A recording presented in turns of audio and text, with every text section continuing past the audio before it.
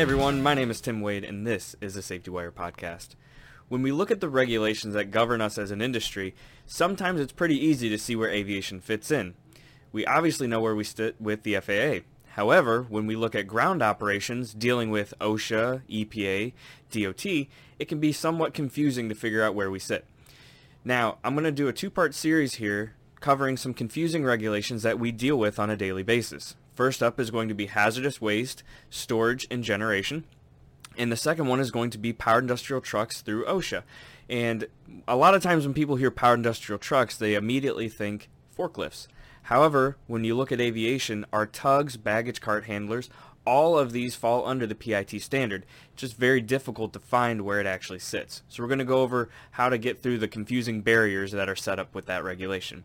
But right now we're going to be looking at hazardous waste and hazardous waste regulations with regards to DOT and the EPA. And there's not really a great way to start this one off. It's kind of like pieces to a puzzle. One is not more important than the other, but you need them all to kind of complete the picture. So it doesn't really matter where you start as long as you get all the pieces put together. So let's go ahead and take a look at a couple definitions here. First up is satellite accumulation area.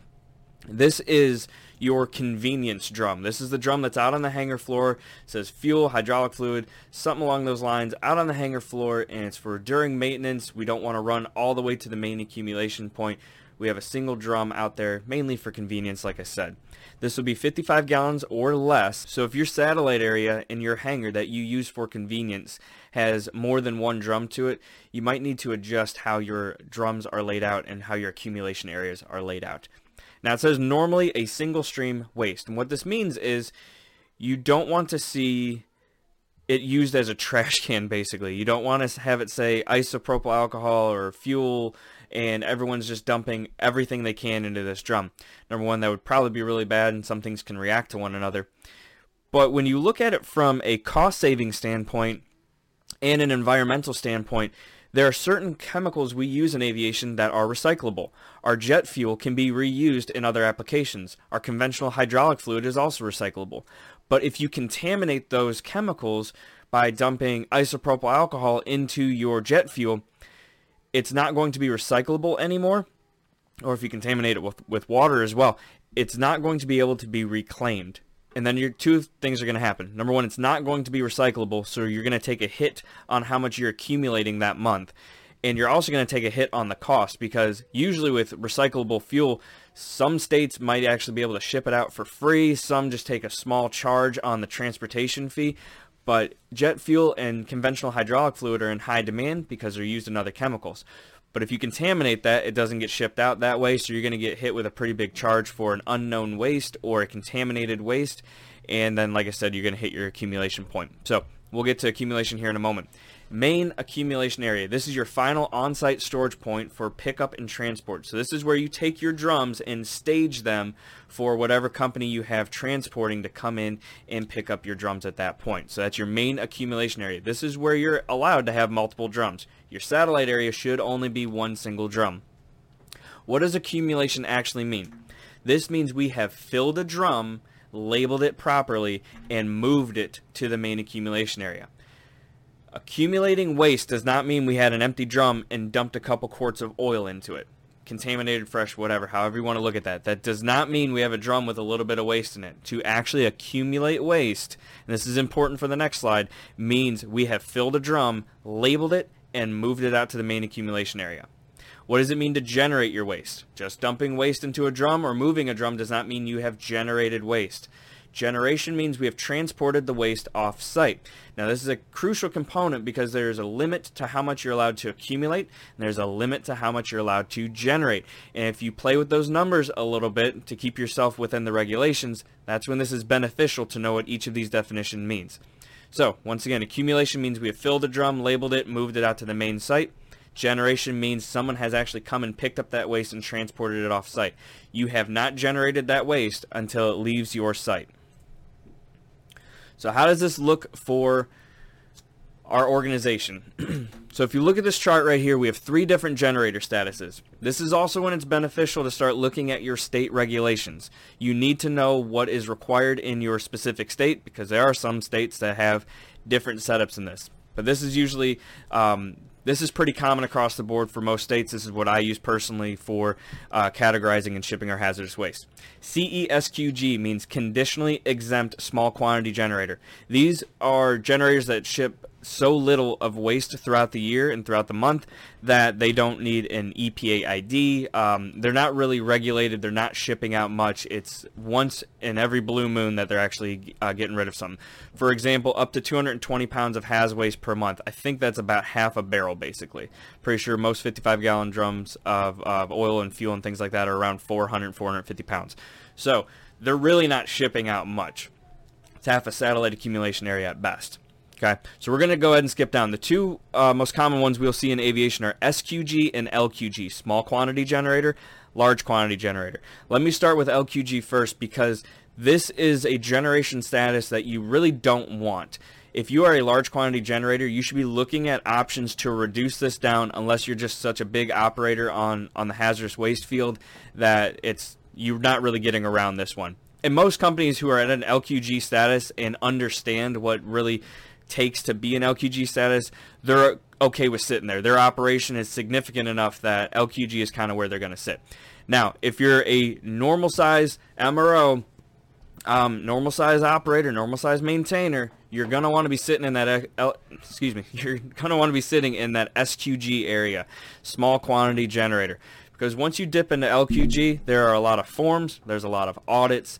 It brings about a lot of training and time, and it's a very time-consuming level to be at. Okay, and that's because you can pretty much store and ship as much as you want, but with that becomes a lot of responsibilities to maintain this program. Like I mentioned before, SQG is where we are going to want to sit, and this is anywhere from 220 to 2,200 pounds of generation per month per site. Okay, so if you have multiple hangars and you have 3 at one address and 3 at another address, most likely you're going to have 2 EPA IDs at both of those. You can have SQG status at both of those sites. All right, this is not for your entire company. This is per site. So 220 to 2,200 pounds, that's roughly 4 barrels of waste per site per month. And that's when generation comes up. This is how much you can ship off per month.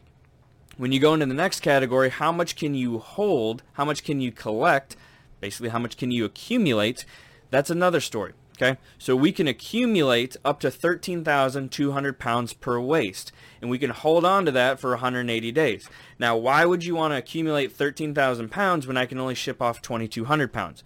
The workflow changes throughout the day. For example, if you have an aircraft come in with contaminated fuel and you offload all the fuel, it can't be recycled. It is considered hazardous waste. There's no way you're getting rid of all that fuel in 1 month without busting your generation status. All right, you're going to go above 2,200 pounds. There's 2 ways to get around that. Over the next 180 days, you can ship off 2,200 pounds every month, and you will legally be within that limit. Just make sure your drums are labeled properly, that they're accumulated on this date, and you do not hold them past your 6-month window. The other way to go around that is some states will allow for a one-time allowance of generator status exceedance. You can call your local EPA and say, hey, we had this, that, and the other happen. It wasn't that we were mismanaging the program. We just had an unforeseen issue pop up.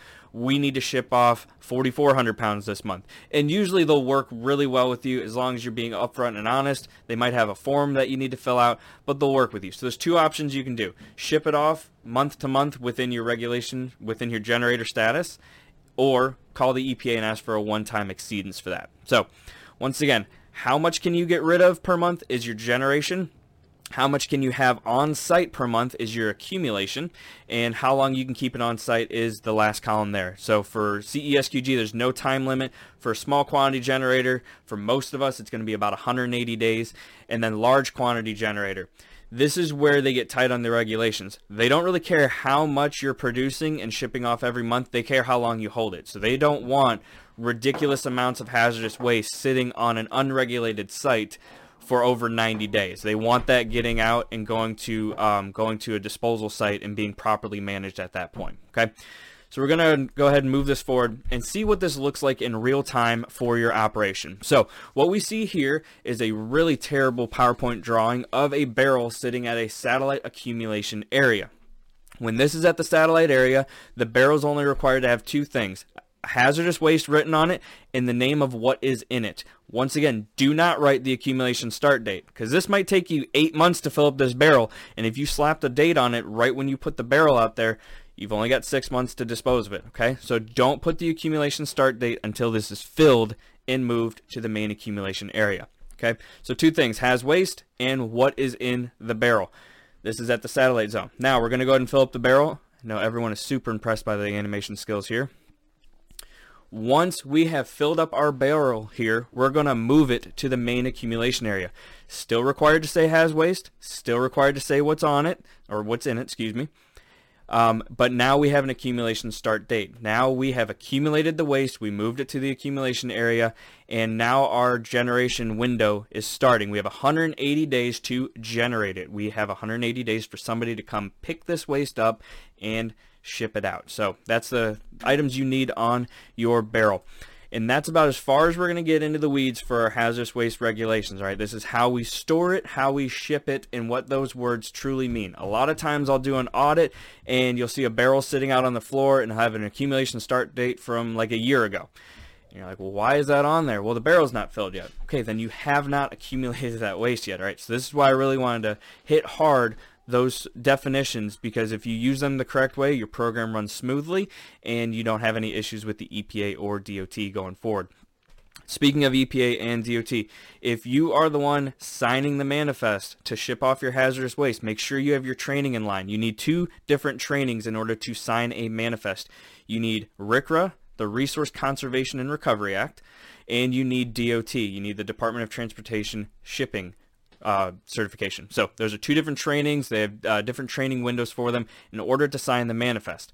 If you're storing hazardous waste, you need RCRA. If you are shipping hazardous materials, you need your DOT and IATA training. If you are signing the manifest for these chemicals to get on a truck and be shipped off as generated haz waste, you need both of the trainings together. Okay, so hopefully this training has been enlightening. Hopefully this bridges a couple gaps that you may have in your own programs. Like I said, next training we have coming up is going to be powered industrial trucks and the OSHA regulations governing them. How does that apply to aviation? If there are any other inside trainings that you guys would like of things that are confusing you, issues you're having with your own safety programs, please drop them in the inbox. I would love to cover them and how I'm operating with them. If anything, it gives me some great time to research the regulations myself and improve myself as a safety leader. So if there's any questions or concerns, please let me know. Once again, thank you for joining me on the Safety Wire podcast. Take care.